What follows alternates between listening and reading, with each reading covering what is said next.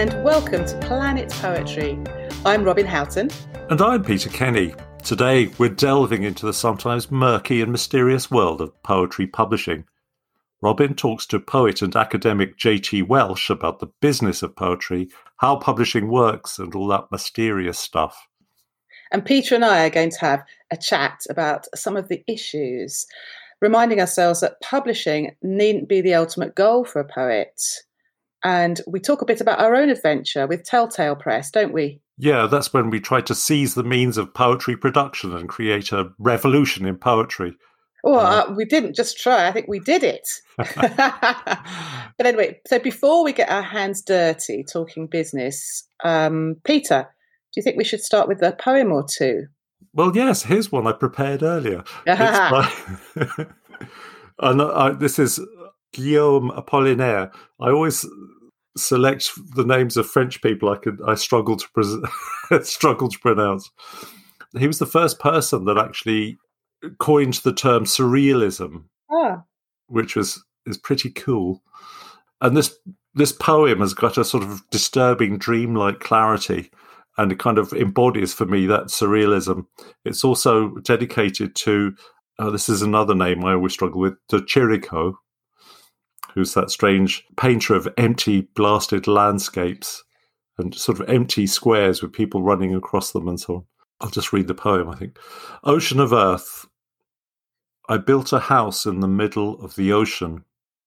Its windows are rivers which flow out of my eyes. Octopus stir all around its walls. Listen to the triple beat of their hearts and their beaks which tap on the window panes. Humid house, burning house, rapid season, season which sings. Airplanes drop eggs. Watch out for the anchor. Watch out for the ink which they squirt. It's a good thing you came from the sky. The honeysuckle of the sky climbs up. The earthly octopus throb. And then we are closer and closer to being our own grave diggers.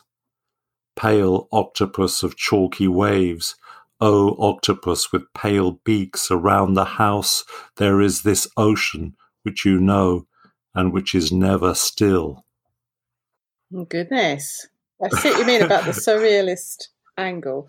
There's something about the word octopus I can't take seriously in a poem, which is terrible because they're fabulous creatures, aren't they? Very intelligent and deep.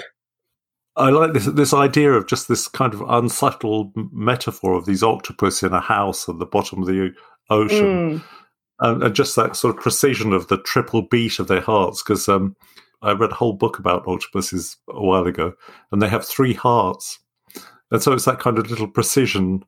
For me, it's a kind of hauntingly original image of insecurity, of being beset by, weirdness, anxiety, octopuses, something without a human intelligence. It's like one of those dreams that you can remember vividly. And I often think about this poem, about the triple beat of these octopuses' hearts in this little house underwater, looking up at the sky. Perhaps Lennon and McCartney read that poem before they wrote the famous song. The octopus's cut. Maybe this is a good time to hear Robin's interview with J.T. Welsh.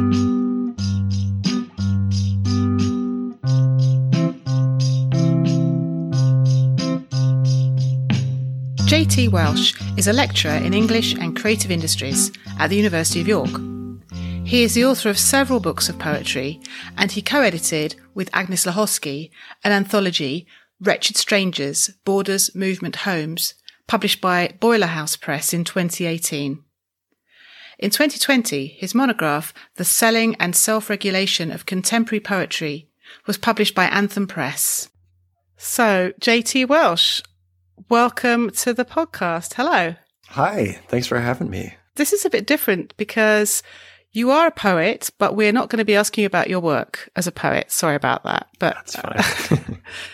It's this book, The Selling and Self-Regulation of Contemporary Poetry, that really caught my eye, because I think that's something a lot of us poets always want to know about. Tell us a bit about how you came to write this book. First of all, I think that sense of having these different hats is very much part of it, because I am a poet, but I'm also an academic, and I teach things to do with publishing and kind of coming at it from a critical kind of research side of things. But it's sort of self-serving as well, because I want to have my own personal feelings about these things, and I want to know about how they work. And really, I guess over the past 10 or 12 years or so, I guess I've been, just noticing different kinds of things, like individually, different kinds of trends, different changes I've noticed, either with technologies or just the different ways that poets are working. And I'm just fascinated by that, really. And so just gradually, it was a very long period. It was kind of, some of the chapters in the book are nearly 10 years old. Hopefully don't show their age too much, but it's trying to map over time how those changes have come about. And you talk a lot about the technology, and reading it, actually, I realized how much had happened in the last 20 years. It all seems to have been, it feels like it's happened in no time. But when you talk about what was going on 20 years ago, suddenly that seems like a heck of a long time ago. Yeah. And partly, of course, internet, self-publishing, people publishing online, etc. It's really made some big changes. And yet I feel as if traditional poetry publishing is still sort of going on as normal, or the same way. Would you say that was true? Yeah, I agree. It feels sort of, on one hand, like quite overwhelming, I guess, the sense of things changing so quickly in so many ways that you're trying to keep up.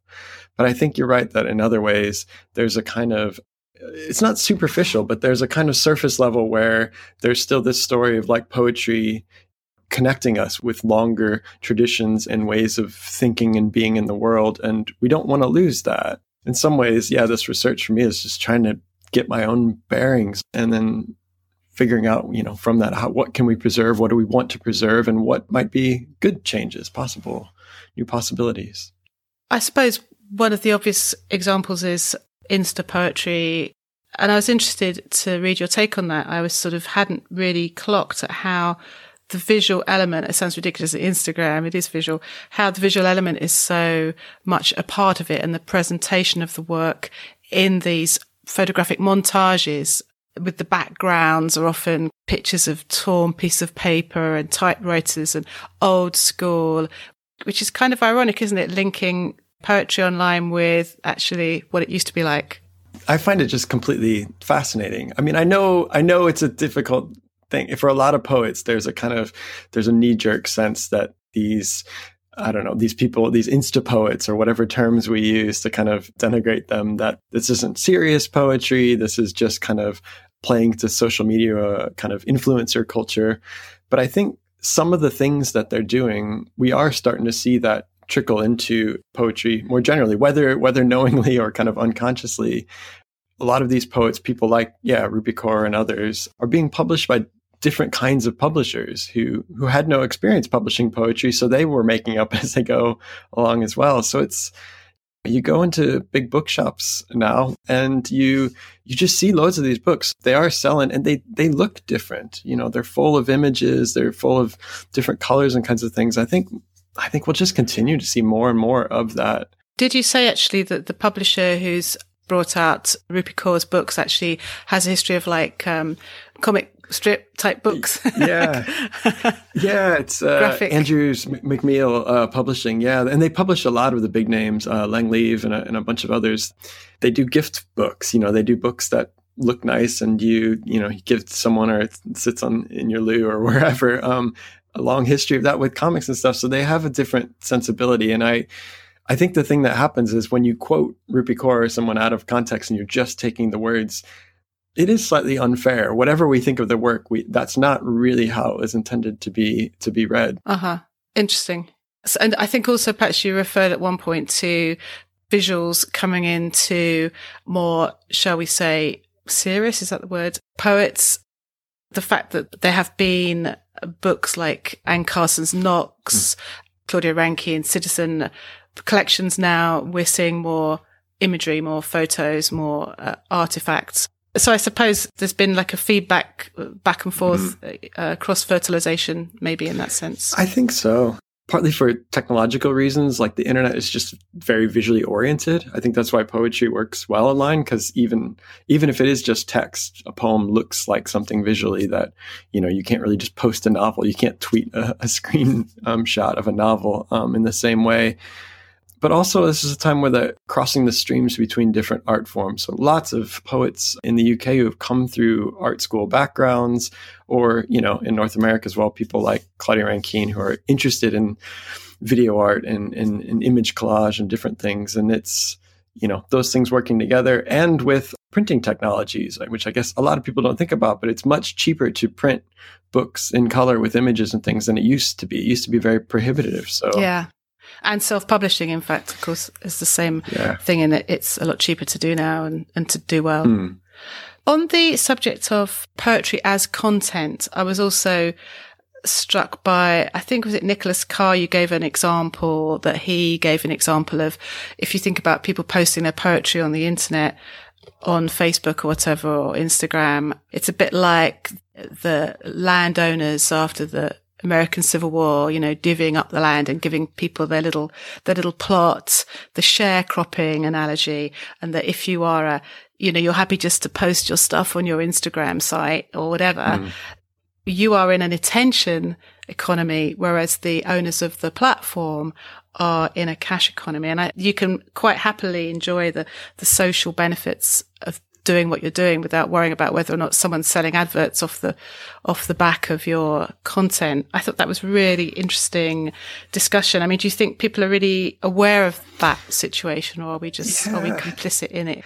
I think, I love that metaphor as well. I find it really striking because I think we're all aware of these things. Like, at this point, we know the media is full of stories about all these big tech companies not paying their taxes or doing different dodgy things. And we're all critical of them in lots of ways. At the same time, at the day-to-day level, posting stuff on these platforms, it doesn't feel like we're participating in that economic system in quite a direct way. It feels like we're making decisions about the time and the effort that we put into it.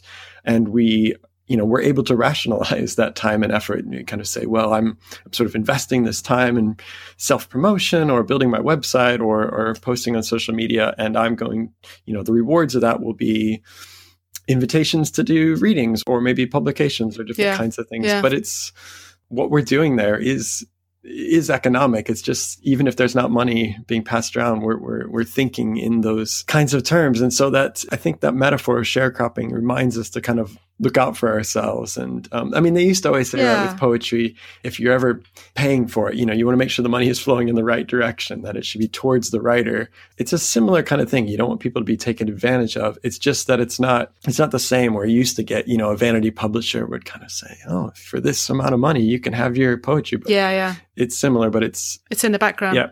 Yeah.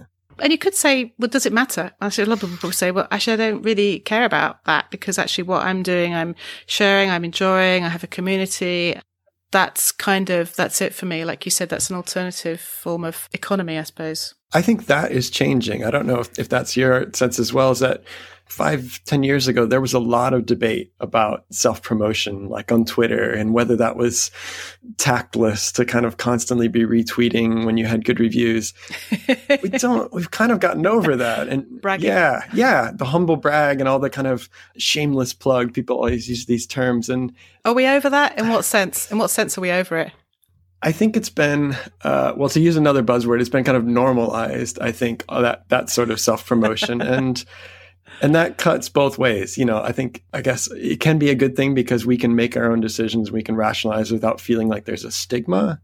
In other ways, I think there are people, I certainly have students where they feel like that's just part of the job now. And if you want to be any kind of writer, you're going to have to learn how to do all this self-promotion. And that can exclude people. Yeah. Well, let's turn the attention onto prizes now, if we can. Peter and I had a lovely chat over a few beers about prizes, for and against, but we were talking really about poetry competitions as opposed to the big prizes for the collections. But you have a very interesting chapter in the book where you talk about prize culture. You give that example from was it 2014, where Paxman was on the board of judges for the Forwards or something, and he made some comment like poets are only talking to one another and it's all irrelevant. Basically, I think that's a bit of a paraphrase, I think. But the fact that was released kind of at the same time as the shortlist, like it had the blessing of the organisers. You make the point that actually the creation of these so-called scandals is part of the commentary that goes around prizes, which in turn is what gives them their value. I'm interested to have you explain that a bit more for us. Yeah, I think a lot of things are going on here. And I know sometimes it gets that question of, should we just get rid of all prizes? I don't think they're going anywhere. So it's thinking about, again, how they're sort of changing, because some of these prizes have been around a long time, but in this era of, I would describe it as participatory media, that it isn't just, what are the newspapers saying, but what are we all saying and they're responding to and reporting. Things like scandals, that gets a lot of traction, right? Whether it is a storm in a teacup or whether it's a genuine debate, a comment like Paxman's or any other kinds of scandals, they go a long way for raising awareness for the prize, and they bring attention to it. And then everybody wants to know then who's going to win and whether that person deserved it. And maybe they'll buy more books. I think it will be hard to trace the exact stuff. My way I got my head around it in the book was thinking about it is in terms of like that participation, and thinking about these kind of shares as a kind of pun of like the sharing that we do on social media, but that we're almost sort of like buying stock in these scandals when we weigh in with our own opinions and commentary. It is about community, but it's kind of, if you comment on something and then that gets retweeted and then the Guardian writes it up and they quote your tweet, there's a lot of cultural capital going around in those conversations. And I think it's only natural that we all want part of that. Yeah, prizes are always a real point for that. They help structure those conversations, right? Yeah, carry on criticizing the prizes because it helps keep them going. Yeah, I think.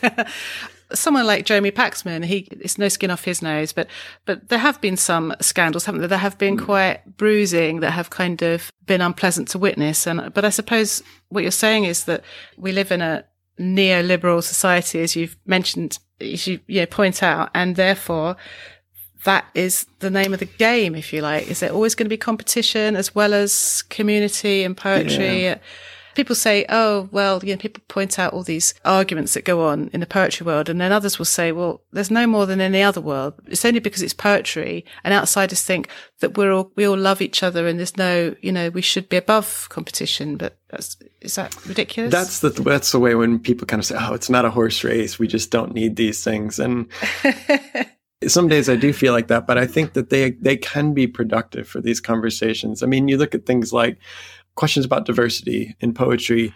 A shortlist is a very useful tool for that because it's very visible, and a prize shortlist comes out and we can look at that and we can see what kinds of people are included. We can all do the quick maths in our head and kind of see, or people who just come up again and again and again. You look at the past 10 years and the big prizes in the UK, that's been a point where that conversation has moved things forward, and the lists are more inclusive in lots of different ways. You make the point also about the love of the debut collection, and a lot more debuts have won prizes, younger poets, whereas perhaps they were underrepresented, in the 20th century in the prize list or whatever. So I guess that's another way of redressing the balance. It is. I think debuts are tricky. And I think some of the conversations about age requirements on prizes that's been a good conversation, because it's helped us separate that assumption that a debut poet will always be in their early 20s and kind of, just bursting onto the scene in this way. And that, I think that's been important. In the long run, it's hard to say whether the recent debuts winning so many prizes and a lot of publishers just putting out a lot more debuts than they did 10 years ago. Will they be able to support them over the longer career? I think is a crucial question, because I think there are people, I guess, who, however you describe them, sort of mid-list, mid-career poets, where they were once described as emerging, and do they feel like they've emerged? If there are resources that are specifically for debut writers, that is important, but we can't forget those other people where it's suddenly you're not eligible for those specific debut prizes or funding anymore, and that's that's tough. We want people to develop. Yeah, but some might also say that people can emerge at any age. So there's the late emergers. Yeah. So I think maybe the way we talk about these things, we're getting a little more precise. I think one example of that would be like the new and the next generation lists, where the most recent one had people of lots of different ages. There's a question there of whether generation is the right word anymore, but that's good. I must make it sound like there's a lot of negativity. I'm sort of bringing up all these kind of negative things like competition and prizes, but there's a lot of positivity I took from this. And you talk about how you picked up on the book by Joe Bell and Jane Kemain, How to Be a Poet, and some of the kind of terminology they use in terms of, here's what you do, and then you share with your community, and it's kind of more an inclusive, they have this kind of inclusive attitude, and maybe that's a way forward. And also this word ecology comes up later. You discuss how that's been used by quite a few people to talk about the poetry world rather than the poetry business or whatever, the ecology that we're in. What do you think sitting behind that terminology? Yeah, it's an interesting one, isn't it? Because it comes up everywhere. And there are some times when it's used, I don't know, by a government minister, and it feels like it's a really cynical kind of metaphor. They're talking about some kind of ecology, and they really mean economy. They really mean, a business structure. I think when it comes to poetry, I think it's just like you said there, it feels like everybody will have their either positive or negative take on these changes. My own feeling is that we need to come to terms with them at the very least. I don't think it helps to kind of wish, I wish it were back like it used to be, because that's not how these changes seem. But I think books like a few different books actually that Nine Arches Press have published now, they show this way of thinking about craft alongside these other kinds of skills that poets are expected to develop. And I think, as I said, I think there's a balance there. I really hate it when students who are brilliant writers feel suddenly like there's this whole other thing, this business side of things that they need to bone up on, and all these skills, and that would put them off. But I think on the other hand, it's good then that we educate and we make these kinds of skills accessible. And so whether it's books like that or just having a conversation where we can say, look, there is a certain amount of skill to self-promotion. There is a certain amount of skill to giving a reading or to giving an interview or setting up events and networking, and admit that not everybody just has those skills naturally. Some people might, some people are very confident and, just right out of the gate, they're going to change the world. I envy those people. I don't naturally feel like that. I've needed someone to kind of say, this is how you write a cover letter, or this is the right time that you should start approaching publishers. So I think it's good on the whole that we're having these conversations, even if that leads to kind of some debates about the best ways forward. We don't have to go all in, but I do think we should keep talking about these changes. And so a word like ecology, maybe, there's something in that. We can think about if there are more positive, life-affirming or planet-affirming ways that we can do business in poetry. I like the idea of a sort of an ecology of like a kind of an ocean, who are the plankton in this ocean? Who are the bottom feeders? Who are the sharks? So what do you think about self-publishing? I have to ask you this, generally speaking, that it used to be self-publishing before the internet, before the last 20 years, I suppose it was like you'd pay someone or you'd, put your thing together, desktop publishing, and it would be a print thing. But of course, self-publishing actually is what anyone does when they post a poem on the internet now. It doesn't have to be a print collection, but there used to be a big kind of taboo, didn't there, on that whole issue? Have you got any? I think that's changing. I mean, that's my own sense. I guess I would admit my bias here, because I've self-published a few things, and I run a letterpress, very old-fashioned kind of hand printing old technology at the University of York. And I'm printing a book of my own at the moment, and I have control over everything, and I can do all kinds of things that another publisher would never let me do, have different colors on the page and do things. And that feels like a whole work of art that I'm involved in doing that. And I think we're starting to see more of that. I think poets, especially now, again, it's cheap and the technology is there. There's printing on demand, and I hope that becomes more of a trend. I think that is a positive thing. I think there will be things, like you said, that kind of that general feeling. Prizes are usually a bit slower to kind of recognize self-publishing, so it feels like they're not legitimate quite in that way. But yeah, and I mean, the Poetry Library used to say, you know, we won't take your book if it's self-published. But a few years ago, when Peter and I were involved in a publishing collective, Telltale Press, we got them to accept our pamphlets. So that felt like a little bit of a bit of an acknowledgement. But I'm totally with you on this. I think it's great. And some of the things that are being done. I mean, I guess my overall feeling about it is that where it used to be quite a hard line between being published by a big major publisher, and then if you didn't get into those, then your only route was maybe self-publishing. Now we've got this whole spectrum of all these micro presses and small presses and indie presses. And it really blurs that line. You know, if you've got a friend who runs a tiny little press and you work closely with them to make a book like you want, like, is that self-publishing, or it's kind of and that's a good thing. Perhaps we need some new prizes for self-published books, maybe, or something like that, or handmade books. You know, there's that lovely coast to coast to coast little magazine that Maria Isakova Bennett is doing, you know, out of Liverpool. Yeah. There are some really nice things going on. Yeah. Almost feel that those sorts of things should be somehow be recognized. But the resurgence of like zine culture and kind of like zine culture, well, you know, just people, absolutely, totally. That's you know, and if you know, it doesn't have to just be. I guess self-publishing, if it implies a kind of narcissism and you're just going it alone, actually, it can be very communal. Yeah, and I think this has been helped by the Instagram type phenomenon. I think there is an audience for Instagram poetry. Maybe we should just consider that there are lots of different audiences for poetry, and try and get away from the value judgments. I'm trying to talk myself into this now. I'm not sure I'm convinced. Well, I don't. If it helps, like I guess another way I think of it is that there's so many people making lots of different kinds of content online now. I mean, you think of performance poets and like brilliant videos and different platforms that they're using. Like that doesn't, you know, we wouldn't call that self-producing. We wouldn't kind of cordon it off in a particular category. Everybody's just doing this creative stuff. So why shouldn't they make books? Yeah. You mentioned at the start this question about poets as entrepreneurs, and I, in some ways, I don't know if other people can see really obviously from the book that it's just something I'm really grappling with as well. And like one chapter will swing one way and be like, this is awful, we need to resist this language. And then the other one will be like, well, maybe there's good sides of it. Is that something that you identify with? Yeah.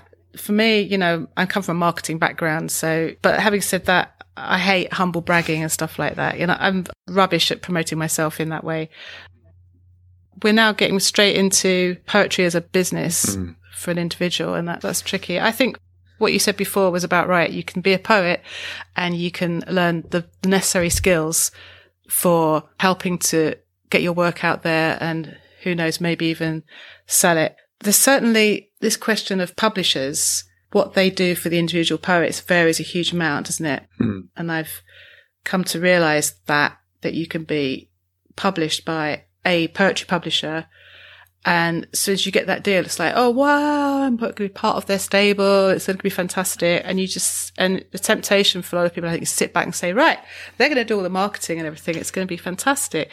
And then you realize actually sometimes they do nothing, not one thing apart from produce the book, and it's totally up to you. And so then you have to be an entrepreneur, I think. What's your feeling? The thing I always keep reminding myself is, like, at the end of the day, like, poetry is so much smaller in terms of its scale than other kinds of content that's out there, right? I mean, it's like even within publishing, compared to commercial fiction or even big popular literary fiction, it's just on a totally different level. And so the amount of money that publishers are working with, or certainly the amount of money that individual poets, you know, the concrete resources are totally different.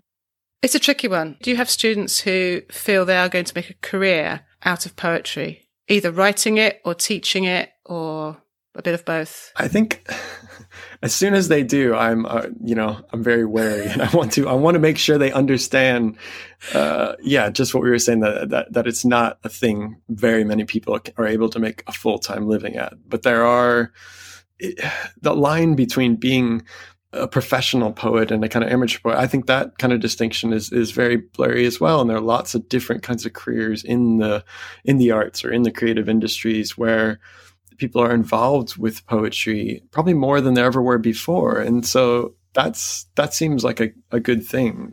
I want them to understand that in some ways the questions of getting published and developing their craft are very separate from those more practical questions of how you're going to make a living. Yeah. Poetry is like, there are so many worse things you could do with your time, right? And if anybody, I would never want to discourage anybody from dedicating however much of their life to thinking about language and thinking about readers and communicating with people and communities in that way. So, I mean, I think there are so many poets now who also work in marketing, which I find completely fascinating, like what that crossover is and whether it's a day job or whether it's something that feeds into your ways of thinking about language. The people I know who've come from marketing background or who are in it are wordsmiths in a way. You know, if you love language and you work with language, and if you write marketing copy, then you can write poetry. Perhaps the other way around. I could start saying things like, well, as a marketer, you learn how to manipulate people's feelings. But that's what poets do. That's what we're the master manipulators. Yeah, that's what we want. That's right. Yeah. That's true. We could get to do it without having to sell any damn crisps or anything. Yeah, just selling ourselves. Yeah.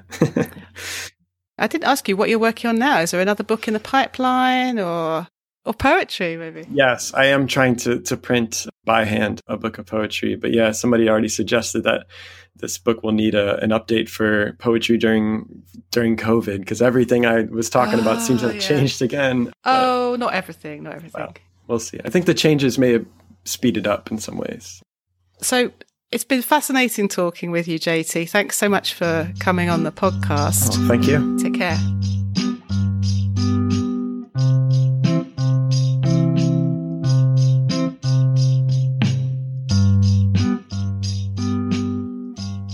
So, mea culpa, what JT was saying about working in marketing, we've both done that, haven't we? We're both guilty of this. Yes, that's true. Do you think there was anything from working in marketing that genuinely translates into being a poet? Well, yes, I wasn't joking when I said marketers learn how to manipulate people's feelings and behaviour with words, because that surely is. I mean, you're more of an actual marketing copywriter than I am. So what's your take on that? I think the best thing, because I write other stuff other than poetry, but the best thing about it was the idea of having to go to work every day, sit down, and whatever mood you're in or however hungover you are or whatever, you've just got to produce stuff. And I think it's quite good for that sense of discipline, because I always sit down every day and write stuff. It makes it less precious, this idea that you have to wait for the moment and kind of wander around looking at daffodils and so on. Actually, just get to your desk and get on with it is my motto. That's interesting. I that didn't occur to me in terms of my job as a marketer, I suppose. But I do relate to that in terms of other writing. When I was writing the blogging books, I had a brief and just get on with it and not stress about every single word before I submitted it. And I think you've also talked about giving yourself a brief. Yeah, no, certainly with a play or something, that when I'm writing those, having a very clear idea of what you want to do. I mean, you don't know all the conversation and words and stuff that are going to happen inside it. But I like to have constraints as well. I'm talking about plays now, but, knowing that you have, say, 3 actors and what kind of space you need to fill and what sort of time you're going to work to and what sort of genre you're going to do, all those kind of things nailed down before you start. That makes the job of writing much easier. And maybe that's because of writing commercially, that knowing what the situation is beforehand is quite liberating. Yeah. I do like constraints. Maybe that's why I'm not so productive on the poetry front, because I just think, well, the possibilities are endless. I could do this. I could riff off of this set of poems. I could develop this theme. There's so many things I could do, so I don't do any of them. Why do we need goals anyway? Why do we need deadlines? And, we should just write for the sake of, JT, we were talking about publishing. So what about, there are plenty of poets who have no interest in publishing. They are interested in writing, in the craft, in the activity itself, what they get from it. They might want to share their poetry, but some don't. And the idea of the whole publishing game does not appeal. Yeah, I kind of instinctively don't want to treat poetry like business, because it's something I love, and I love the fact that it's the poets I love most are not really seeking our attention. They're just kind of writing brilliantly. You've been able to read their work, therefore they must have shared it in some way. So if one doesn't want to share one's work, that's perfectly legitimate. But I think personally, I like to see my poems in print. That's just me. But plenty of people are not interested in that. Isn't that true? I love seeing my work in print just because, ultimately, even though poetry is quite a private art, we're trying to talk to other people. It was interesting what JT said about quoting Jeremy Paxman saying that, poets are only talking to each other. His take on it was good as well about while it was quite an inflammatory thing to say, at least it created a debate, And it was deliberately put out at the same time as the shortlist. So you might say more cynically, it was a marketing ploy, which is a part of creating excitement and selling books. Because as soon as you enter into this publishing arena, you are entering into business, aren't you? I thought it was interesting, actually, what he highlighted the fact that poetry is such a small fish in the publishing pond, such a small fish. So why would a publisher put a great deal of resources behind poetry books? And put that way, sort of think, well, I can see why not. Well, I just think any publisher of poetry is a bit of a hero, really, because if you look at publishing more broadly, the publishers have become so risk averse lately. They're not even funding their sort of middleweight writers, as it were, or funding development. Yeah. It's extremely hard to be published by a mainstream publisher these days. Smaller presses have stepped into that breach. Poetry presses are so badly funded and the returns are so poor. That's why, there is this blurring of self-publishing and, all the other kind of flowerings that JT was talking about, like, Insta poets and all the rest of it. We have to be innovative. And I think that's quite exciting. And I quite like the idea of a different generation of poets having work that's published in a more graphical style and making it more accessible, because a new generation of poets and poetry lovers has got to emerge from somewhere, and just because it's packaged differently doesn't make that bad. I agree, small presses are the heroes. And I need to just clarify a comment that I made in the interview, which was that some publishers won't do anything to help promote your book once it's published. I need to just say I'm not including in that Live Canon, who published one of my pamphlets, and they basically have been amazing. I think it is quite unusual to have that amount of teamwork, if you like, between poet and publisher. I'm not just talking about my own experience, it's talking to poets who've had books published with various presses. And I think if one's going into this wanting to have a collection published, it's good to know that in advance. If you know it in advance, as in this is teamwork, but you are a part of the team that's got to help put the book out there in order to promote sales, in order to help this tiny, tiny press who has taken a punt on publishing you. And that whole kind of ecosystem in the publishing world, I think, isn't articulated enough in my mind. It's like poets that never subscribe to any magazines. You have to, there may be financial reasons for that, but there are a lot of people who, in poetry, who give their time for love and not money. Absolutely. And if you're able to feed back to that by buying books and, showing them a bit of love back, the poetry environment, in the UK at least, is good to continue to thrive. You and I have been to those small press fairs, haven't we? The poetry Free Verse. Yeah, we've visited Free Verse several times, and it's so exciting to walk around and see all the dedication and the innovation and people just working so hard. It really is, yes. And a number of very small presses. They don't have a web presence. They don't do anything like that. And then you see what they're doing in the flesh. And as you say, they're labours of love, and a lot of them are one man or one woman bands. And it's incredible. And the energy in the room, the Poetry Book Fair, recommend it to anyone who's not been, who can get to London when the next one's on, because you're right. You would just walk around and it's just amazing. It's fantastic. And all the readings and stuff. Yeah. What I like about that stuff is, somebody that writes and loves poetry is that suddenly you feel amongst your tribe, it's right. Okay, you're not a weirdo.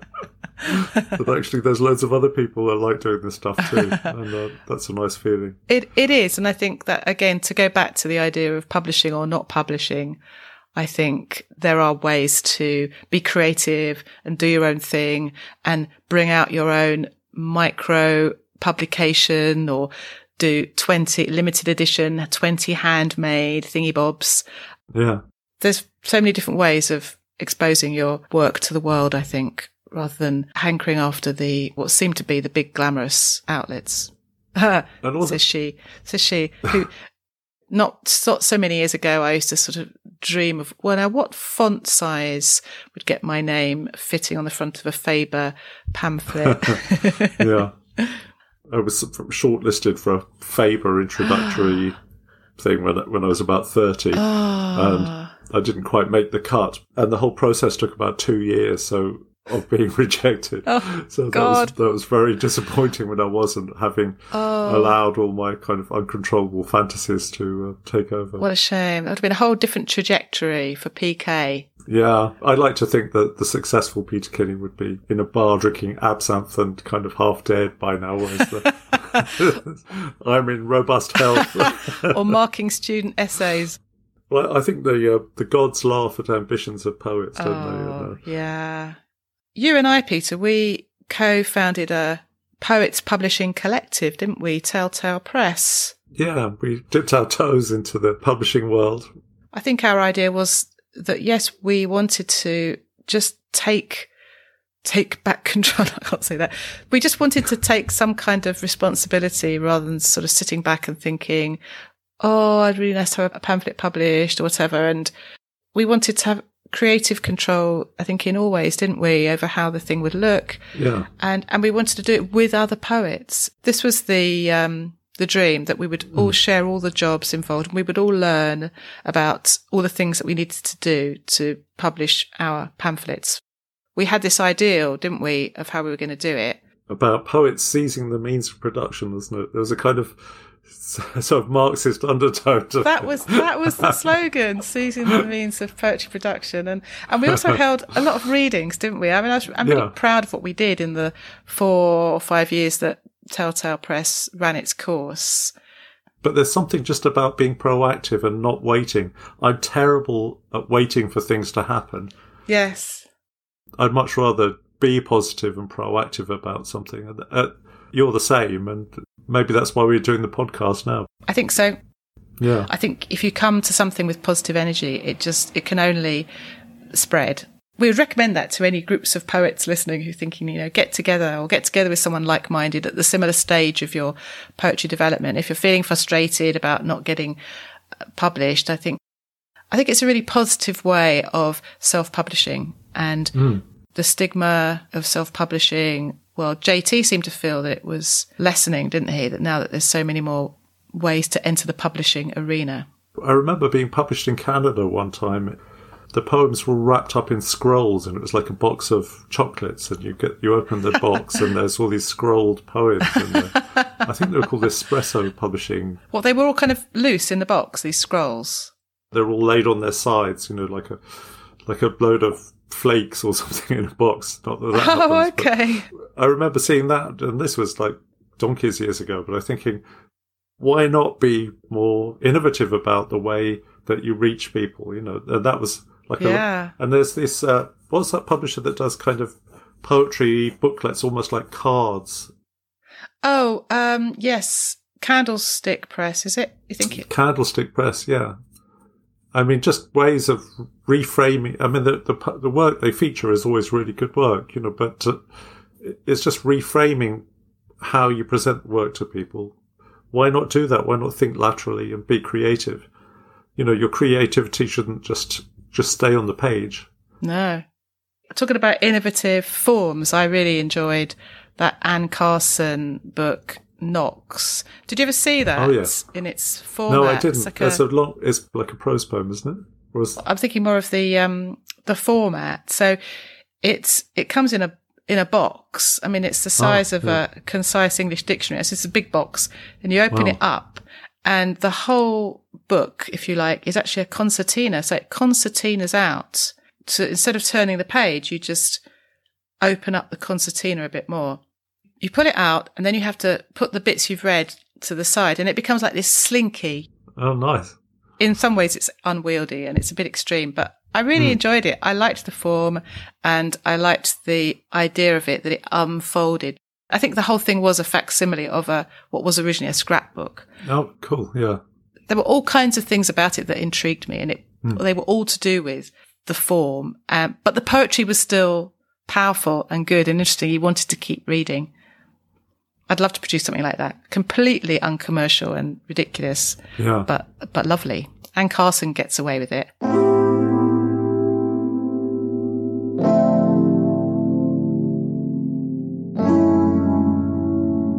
Robin, let's finish with a poem, something uplifting and cheerful. Have you got something up your sleeve? Something uplifting and cheerful. Well, I was thinking of poems to do with publishing, as in, is there some kind of ars poetica of the publishing side of things? Is there I can't think of any poem like that. Where have you got this? Where is this volume? It's not strictly speaking to do with publishing, but it's about poetry competitions, which isn't far off the mark, is it? And it's very short. And this poem was in the North, and it's by Meg Cox. Meg has been widely published, and whenever I see her work, invariably it makes me smile. But I mustn't make it sound like she only writes funny poems. That's not true at all. But I know she does perform as well, so this is probably one of those that she whips out for a bit of a laugh at a reading. It's called My Friend, the Prize-Winning Poet. Of course, I had to say I was delighted for her. In fact, be the first of us to say it. I didn't think it necessary to mention that I too had entered the competition. Of course, I smiled and said I loved one particular line in her winning poem. The last is a pretty safe bet, but I hadn't actually read it, and I won't be fucking reading it either.